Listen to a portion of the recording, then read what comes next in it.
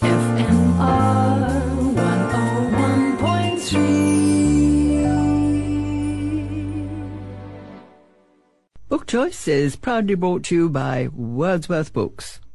It's the first Monday of the month, so it's Book Choice on Fine Music Radio 101.3 and various other frequencies and on the web at www.fmr.co.za. I'm Andrew Marshbanks, and I'm standing in for Gorry. It's not Gorry's normal mellifluous tones here, but in this sunny hour, I will give you Wordsworth Books' brightest and best in fiction and non-fiction. Then we'll have Philip Todrus, who talks to Marianne Tam about her memoir of sorts, Hitler, Verwoerd, Mandela and Me, while Beverly Ruiz Muller muses on the niceties of the Nobel Prize for Literature with Bob Dylan as this year's winner. What a shocker. Melvin Minnar finds fine literature in Colson Whithead's The Underground Railroad, Who's the Dad? Vanessa Levenstein wonders as she reads Bridget Jones' Baby, The Diaries by Helen Fielding.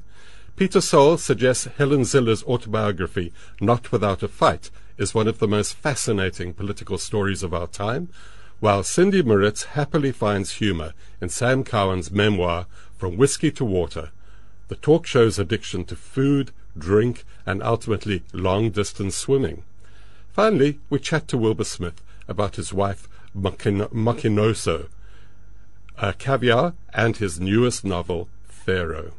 Well, we start with my review of what's new in the bookshop. Just been looking through the bestseller list, and of course the number one bestseller should of course be Thuli Madonsela's report on state capture, but it's available for download, so no one has been buying it. When I think of the old days where I remember the Watergate report came out as a huge, thick paperback, and that was a huge bestseller. Similar sort of thing, but these days it's all online, so there you go.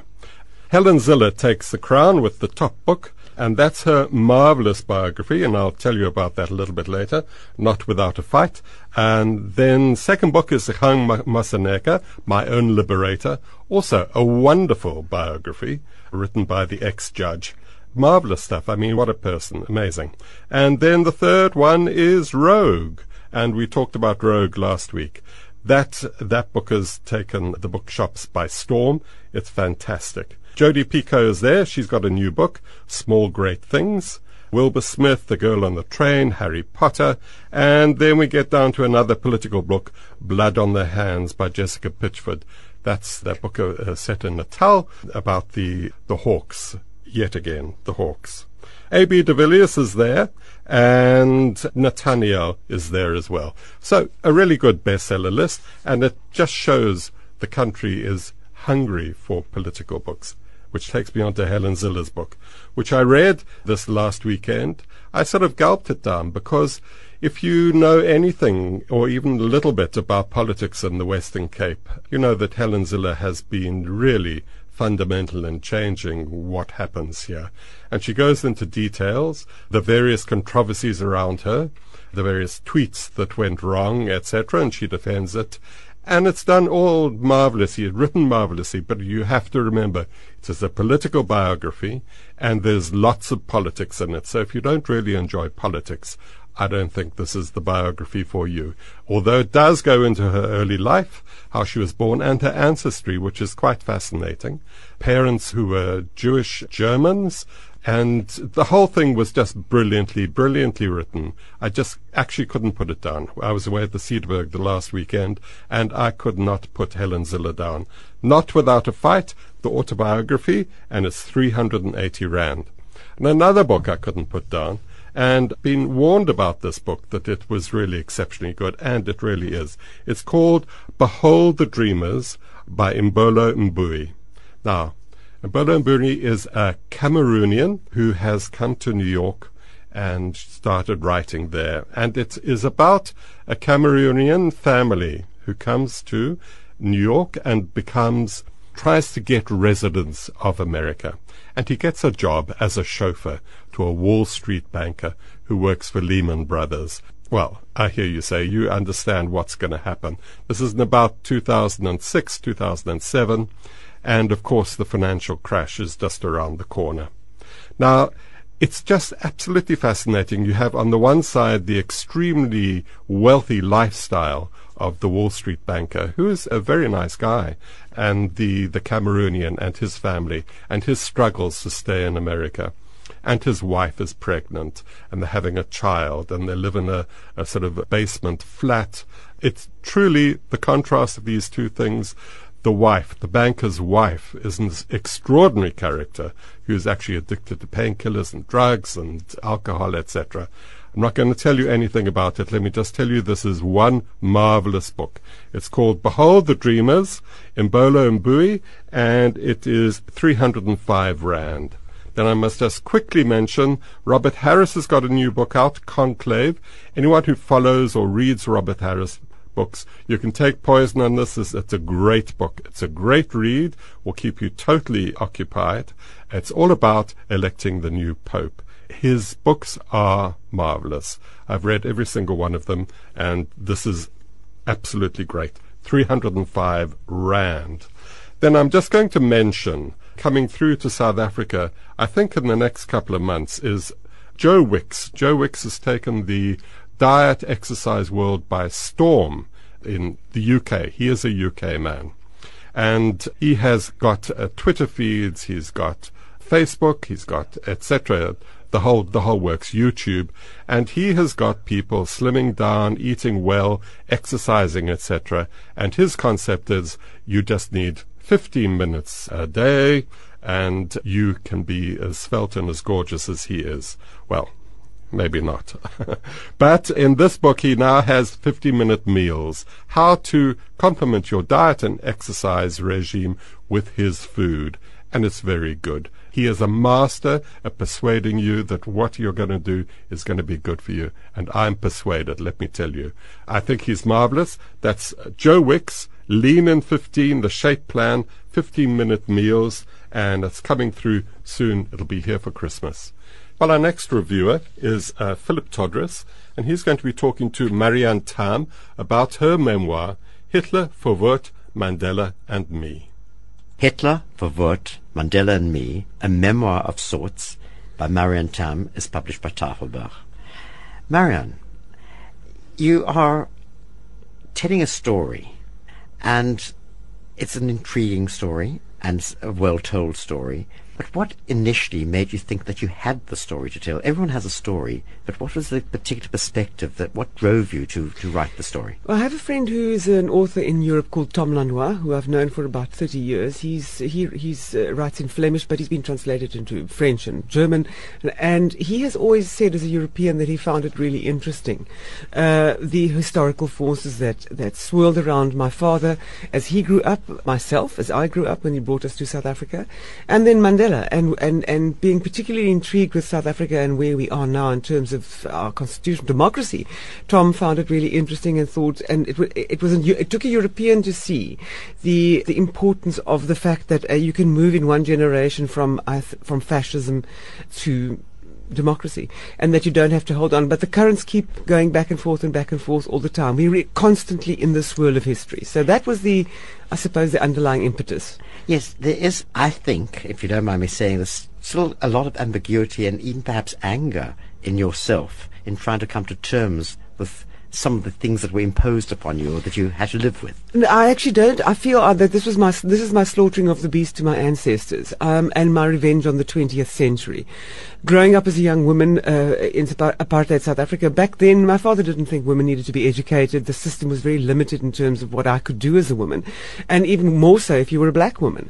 I didn't find the 20th century particularly an enlightening space. I was already in Pretoria, this immigrant surrounded by quite hostile Afrikaans children, and made my way through it despite of it, with the help of Bob Marley and lots of marijuana. So I think holding on to any sort of anger or bitterness is just going to poison you. And life just is. The universe is indifferent. And this was an opportunity to go back and look at that from a different perspective. So I quite enjoyed going back and saying, you see, I was right, I told you. Well, but I do like your final parting words. In the end, we pass through life as it passes through us. The one lesson I learned from George, your father, don't wait for happiness to send you a what's up. Go out and be it. Do you think that your father actually did come to terms? You see, I think the only aspect that I think you are perhaps harsh on both yourself and your father is that hindsight, yes, you have 20/20 vision, but it's the context. Yes. And come to terms with what was happening within that space and not how you now perceive it. I think he did, because I was with him until the moment he died, and by then everything had been resolved. For me, what was important was I could see that part of my father's being ill at ease was having been German and having survived the Holocaust as on the wrong side of history. Now, a lot of Germans post-war were taken on a denazification program, which my father wasn't, because he stayed in England. He was a prisoner of war there. But he chose not to go back. He chose not to go back. He married my mother, worked in England, came to Pretoria.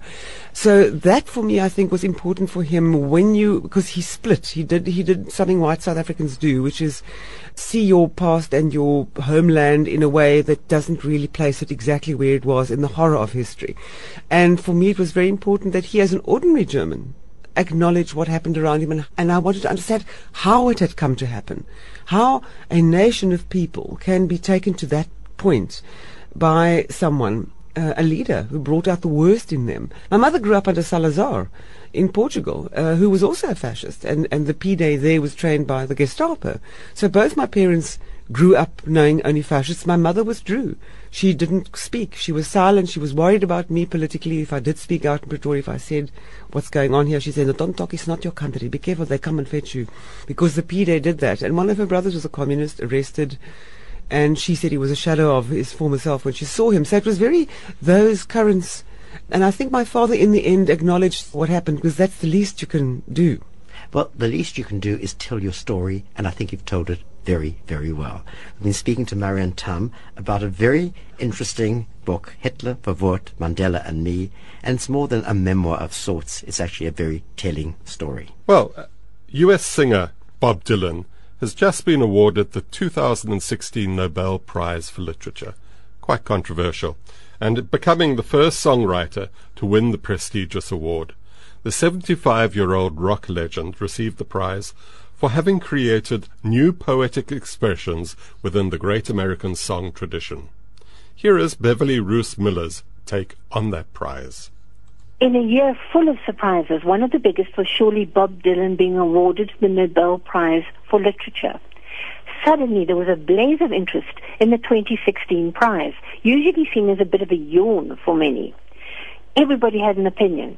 Some were delighted, not least because it seemed to be a bit of a poke in the eye against the establishment, while others were outraged and said so. I was fascinated, though again a little bit sad for Philip Roth, who seems destined to always be the bridesmaid.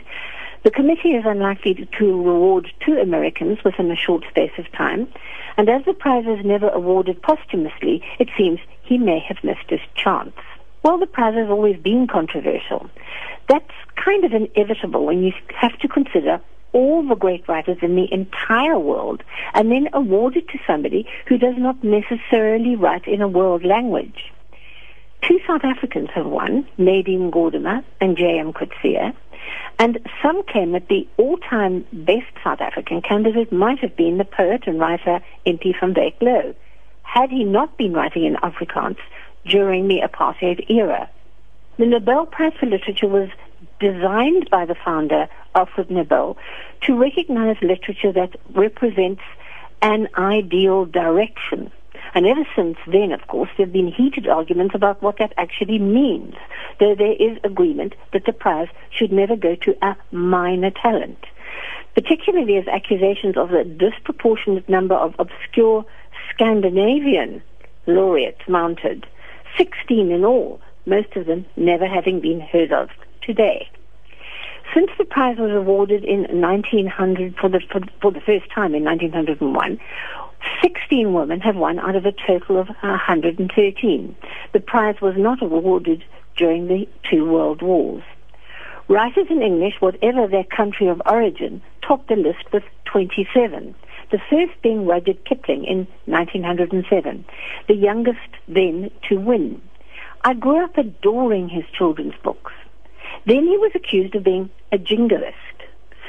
It was only on returning to his work and reading for myself his sensitive writing, after witnessing what he viewed as a catastrophic Boer War, and on losing his only son in World War II, that I realized What nonsense it is to place this huge talent in such an inadequate box.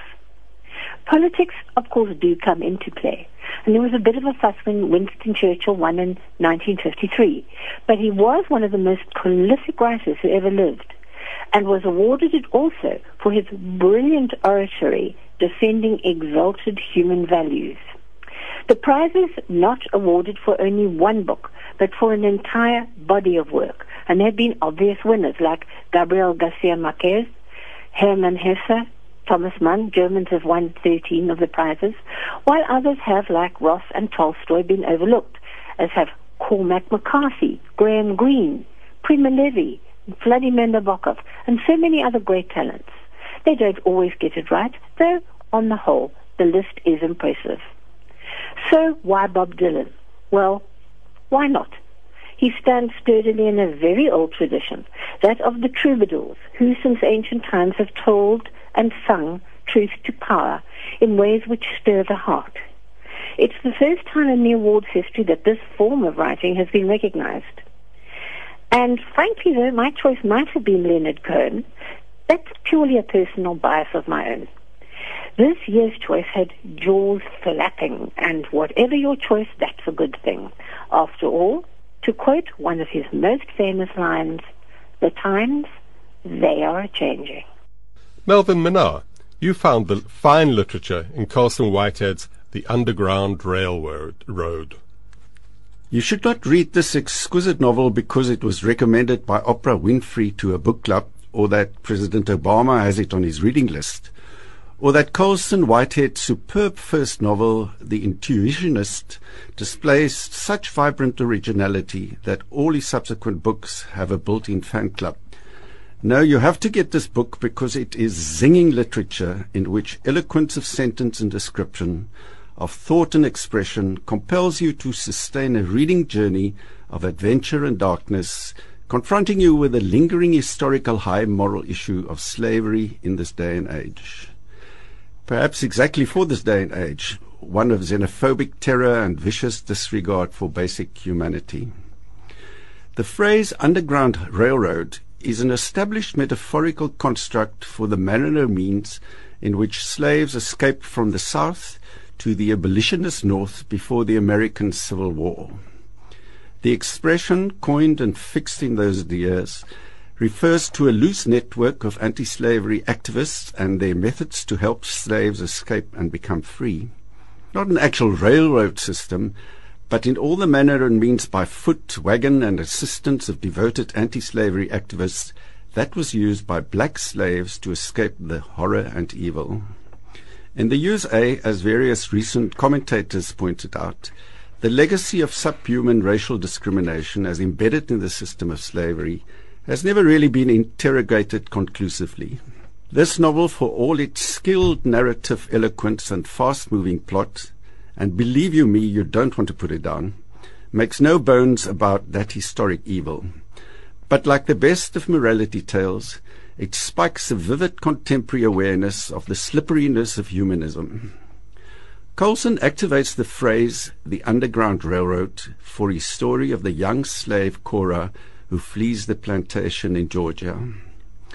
In a series of high dark adventures, escape is charted from place to place, South and North Carolina, Tennessee and Indiana. Each time, initial succour turns into other forms of malevolence. Vivid and vicious characters move through the land and townscapes where she lands up. Ever lurking is a villainous slave catcher called Ridgway. His assistant is recognized by a necklace of human ears. Other personalities she encounters are exposed for more subtle evil. The Freedom Trail is the name of a road in a village where tortured bodies of both black slaves and their white helpers are strung from the trees. Town kids frolic at the Friday ritual hangings. In another town, Cora is duped to be a display of living history in a museum of natural wonders. It is at this stage that readers realize that Colson has moved his narrative beyond realism. His imagination shifts what could be the facts on the ground just a little left or right. It compels the colorful story in adventurous ways, but also underscores, of course, the message. As a prominent black author, clearly a master of invention and style when it comes to the novel, that message is a brilliant corrective of the American historical narrative. The Underground Railroad by Colson Whitehead, published by Fleet, is one of the best books of the year. Vanessa Levenstein, who is the dad? Bridget Jones's Baby, The Diaries by Helen Fielding could just as easily be subtitled Bridget Jones's Baby, The Franchise. The recently released movie, starring the slightly face-changed Renée Zellweger in the titular role, has clear plot differences. Not to quibble, but surely the book that launched this fabulous empire should have been given the honour of being released before the film. This diary is a prequel to Bridget Jones's Mad About the Boy, where Bridget's beloved Darcy is bumped off to allow her the opportunity to find another romance. Bridget Jones's Baby is about the 9 months leading up to the birth of her first child. With just a 50% chance of Darcy being the dad, the hilarious romps, vomits, and baby scans are vintage Fielding. And here's the thing, the book is so funny. Of course it's not realistic. There are cliché, slapstick situations, cardboard characters, but to get fixated in all of that, I feel is missing the point. The dashing but stiff upper lip Mark Darcy and the charming but fickle Daniel Cleaver duel for the title role of dad. Bridget is stuck between two would-be dads, smug mummies, singletons, and a toxic new boss. Yet her perspective has shifted, because, as any pregnant woman knows, the only person that really matters is the one you still have to meet, your baby. That's where this book is believable. That mother-child bond is beautifully portrayed in all its sloshy, sentimental glory. Fielding has always played with popular culture. Now, ironically, this book, fresh off the shelves, is already out of date. Sorry, Bridget, but Brangelina, that universal icon of happily ever after, are no longer. Brad and Angie may be over, but Bridget Jones continues to flourish. In her opening letter to her son, she writes, "The thing is, just as there's a big gap between how people think they are supposed to be and how they actually are, there's also a gap between how people expect their lives to turn out and how they actually do. Expectations are applicable to not only life, but literature. Before reading this book, my expectations were to feel just a little lighter about life. Bridget Jones's Baby delivers just that." Right, Peter Soul. Like me, you rate Helen Zille's autobiography as one of the most fascinating political stories of our time. Helen Zille's autobiography, Not Without a Fight, published by Penguin Random House, has been described as one of the most fascinating political stories of our time. This is an understatement, and as in this more than 500-page volume, we read about what really happens behind the headlines in politics, the intrigue, the conflicts, and the shifting allegiances. Zille's story begins when she was born in 1951 in Hillbrow, the daughter of refugees who escaped Nazi Germany. After graduating from the University of the Witwatersrand, she rose to prominence as a political journalist, working for Alistair Sparks, editor of the leading liberal newspaper, the Rand Daily Mail, where she exposed the murder of Steve Biko. During the early 2000s, she was heavily involved in the establishment of branches of the Democratic Alliance in the hostile territory of Langa, Crossroads, and Khayelitsha, deeply aggressive territory claimed by the ANC as its turf. A previous ANC supporter told Zille, the ANC, quote, "heard about this white woman infiltrating our area recruiting members for the enemy. Khayelitsha was to be kept a no-go zone for the DA," unquote. What follows is a terrifying tale of intimidation of DA members, arson, looting, and at the very least, police indifference. Zille literally took her life into her own hands, driving about the townships at night, being chased and even shot at. This was all a lead-up to the 2006 local government election, when the DA emerged as the largest party with 42% of the vote, and the ANC at 38. The DA held 91 seats, and required 106 to form a majority in the council. There were 8 other parties represented, including the Independent Democrats with 22 seats, who, surprisingly, threw their lot in with the ANC. Negotiations proceeded with the other smaller parties, comprising groups ranging from Christian fundamentalists to Muslim fundamentalists, breakaways from the ANC and the old Conservative Party to a group with no explicit political philosophy.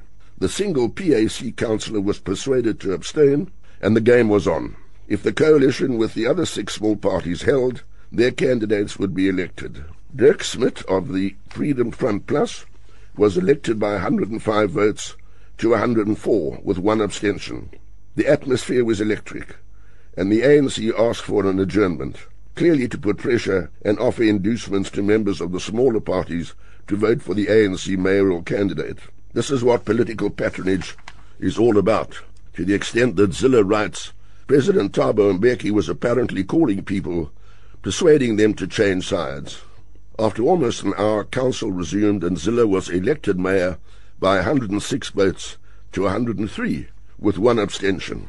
To this day, she does not know which one councillor from the ANC switched sides and voted for her, and she began her quest to realign politics and entrench accountability.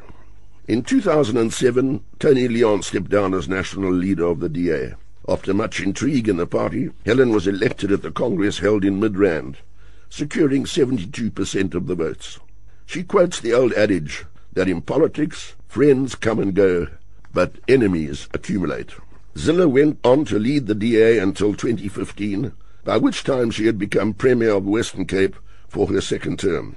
During this time she was involved with many differences of opinion with people such as Athol Trollip, Tony Leon, Lindiwe Mazibuko, and James Self, who she came to rely on, describing his personality as the party's essential denominator and his role as chairman of the Federal Executive as providing the stability and institutional memory that proved pivotal. She clearly has great regard for Mmusi Maimane, noting he has never, even in the face of the most virulent race-baiting, wavered in his defence of non-racialism. Zille is married to Johan Marie, and they have 2 sons. This book is frank, honest, and unflinching, as Zille describes in considerable detail many of the intrigues and internal conflicts she experienced. It is heartily recommended, especially for those concerned with our politics. Well, Cindy Moritz, Humour in an Addict's Memoir. I picked up this memoir as a filler to give my brain a breather between heavier reads, and it turned out to be one of the most relatable and at the same time laugh-out-loud funny stories I've read. Sam Cowan is well known, particularly in Johannesburg, as a radio and television personality. I distinctly remember the beginning of her career when I would listen to her and Jeremy on their Highveld stereo breakfast show, The Rude Awakening. In rush hour traffic, you could tell who was tuned in. We were in hysterics. Little did I know she was drinking herself into a stupor every day, although she insists it was never before or at work. The problem was she finished work at 11 a.m. and had the rest of the day to fill. There were long liquid lunches and more glasses of wine while preparing and then during dinner. Eventually, after one particularly bad bender at her parents' home no less, after which she drove home American style on the right-hand side of the road with no memory of doing so, she conceded to her husband Martin that she needed help. She needed it immediately, and so off she went to an AA meeting with a recovered friend, dried vomit in her hair and smelling pretty bad. It was the start of what is now a 14-year run of sobriety. However, the story doesn't end there. She replaced compulsive drinking with eating and got really fat. She says so herself and likes to use the word fat.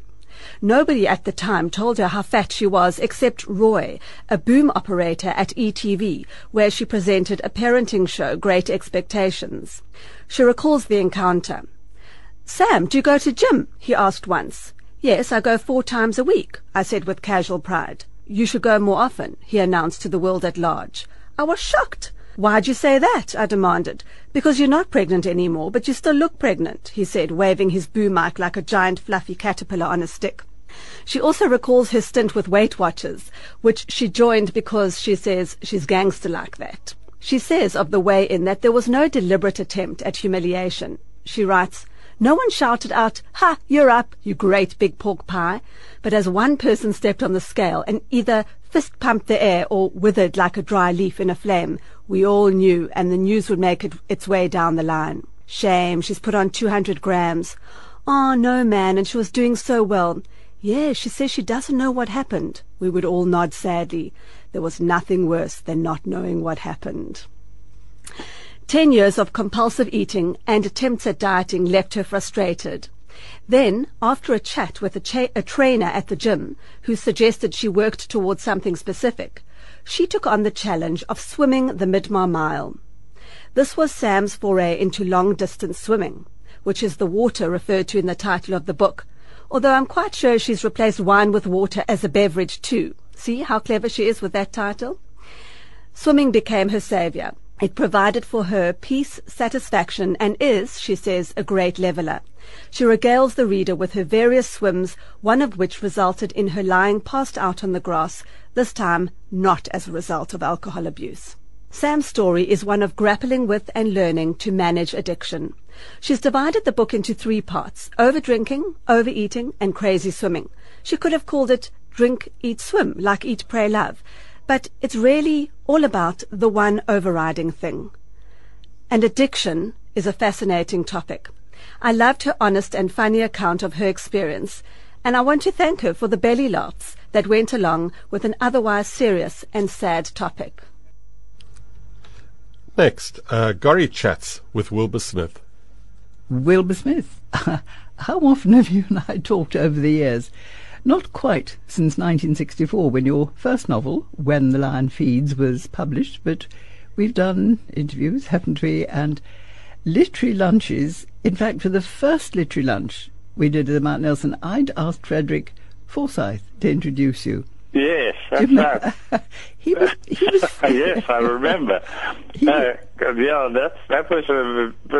was when it all started. Yeah. That was when, and he was furious at the time, very tense, and then you charmed him, as you've charmed millions and millions and millions of us. Well, that's very sweet of you to say so, but I doubt it. I see. With your books. You've done some 40 since 1964. Well, actually, Wilbur, I think your 40th is the one we're going to chat about. It's called Pharaoh. Yes, that's it. The 6th in your Egyptian series. Yes. And, Wilbur, can you kindly read your dedication? I certainly will. Let me see now. I dedicate this book to my wife, Mochanisa. From the very first day I met you, you have been the lodestone of my life. You make every day brighter and every hour more precious. I am yours forever, and I shall love you forever, Wilbur. That's, as always, made me slightly tearful. Wilbur, tell us a bit about your caviar story. Well, that was the first time I met her, and I was walking down the street in London, and I looked across to the other side of the road, and I saw a young girl walking down the street, and I suddenly thought, why should I be going north when south looks like a good direction? So I followed her into W.H. Smith, which is the bookstore, one of the bookstores in London, and she went and got some other chap's book off the shelf and started reading it. So I sidled across and I said, "Oh, you looking for a book to read?" So she said, "Well, I'm learning English, and they told me that he's a good book to read, learn English on." And I said, "Oh, there are much better books than that. Come with me to the S section." So we had a chat there, and I took my latest book off the shelf and I showed it to her, and she said, "Oh my goodness, that's you on the back, on the photograph." So I said, "Yes, that is me." I didn't realize at the time that in Russia, where she had spent her life, the poorest people in the political structure are the writers, because they all paid by the government and they paid nothing. So she felt very sorry for me. So I said, "Well, how have you had lunch yet?" And she said, "No, I haven't had lunch yet." So I said, "Well, come with me and I'll take you to lunch." So we went to lunch, and we went to the Caviar Caspia, and I thought I was pressing her. So again, in Russia, the cheapest food on the market is caviar. So she ordered a tin of 100 grams of caviar, and then she ate that with about 3 mouthfuls. And then she said, "Can I have some more?" So I said, "Yes, sure." So she ended up by eating 4 cans of caviar because she hadn't eaten for several days, put it that way. And then the bill came, and she took it out of my hands. She said, "Wow, this mother, you are rogues. You people are rogues. I know what caviar costs." And she was thinking about in Moscow. And she said that this is iniquitous. So we had a long, and they all burst out in Russian and Russian flying all over the place. And anyway, we dined together and lunched together forever after from that day. And I'm sure that forever after she's left all bills in your hands. No, she runs the accounts now, and she is very strict and reads very carefully the menu and the bill, and so she looks after me very well. I know. And where else do you live? Where do you mainly live? Well, we main house now is in London, in Knightsbridge, and is that the but we keep this old house here for our holidays in South Africa. Is that the house that Nina Campbell decorated that was in Nina Campbell's book? Yes, it was. Oh, so it's still got the same one? Yes, that's still one, but we've put in a lift now and a basement, and we've sort of spent quite a lot of money on it in developing it into a very, very nice house. So we have 2 nice houses to live, one in London and one in South Africa, one in Cape Town. And so we can follow the sun and avoid the winters to a large extent. That's very clever. And Wilbur, quickly, we're running out of time. Quickly tell us about Pharaoh, without giving away too much, obviously. Well, Pharaoh is a carry-on of the books. The main character in it is Taita, and he's a very special person, and he and I have a very special relationship. And so I love writing his books. I love following his adventures in ancient Egypt. And I doubt that this will be the last Taita book. All 374 pages of it. We were talking to Wilbur Smith about his life, about his wife, Mokaniso, and about his new book. It's called Pharaoh. Well, that's it then. Thank you for being with us. From me, Andrew Marshbanks, it's happy reading. Book Choice was proudly brought to you by Wordsworth Books. Hi, I'm Andrew from Wordsworth Books. We have bookshops that are a bit different. We have staff that are a bit different. We love our customers, and we're passionate about our books. From paperbacks at 59 Rand to Leonardo da Vinci at 2,000 Rand, our selection is remarkable. And we sell special stationery as well. Wordsworth. We sell books the old-fashioned way. We read them.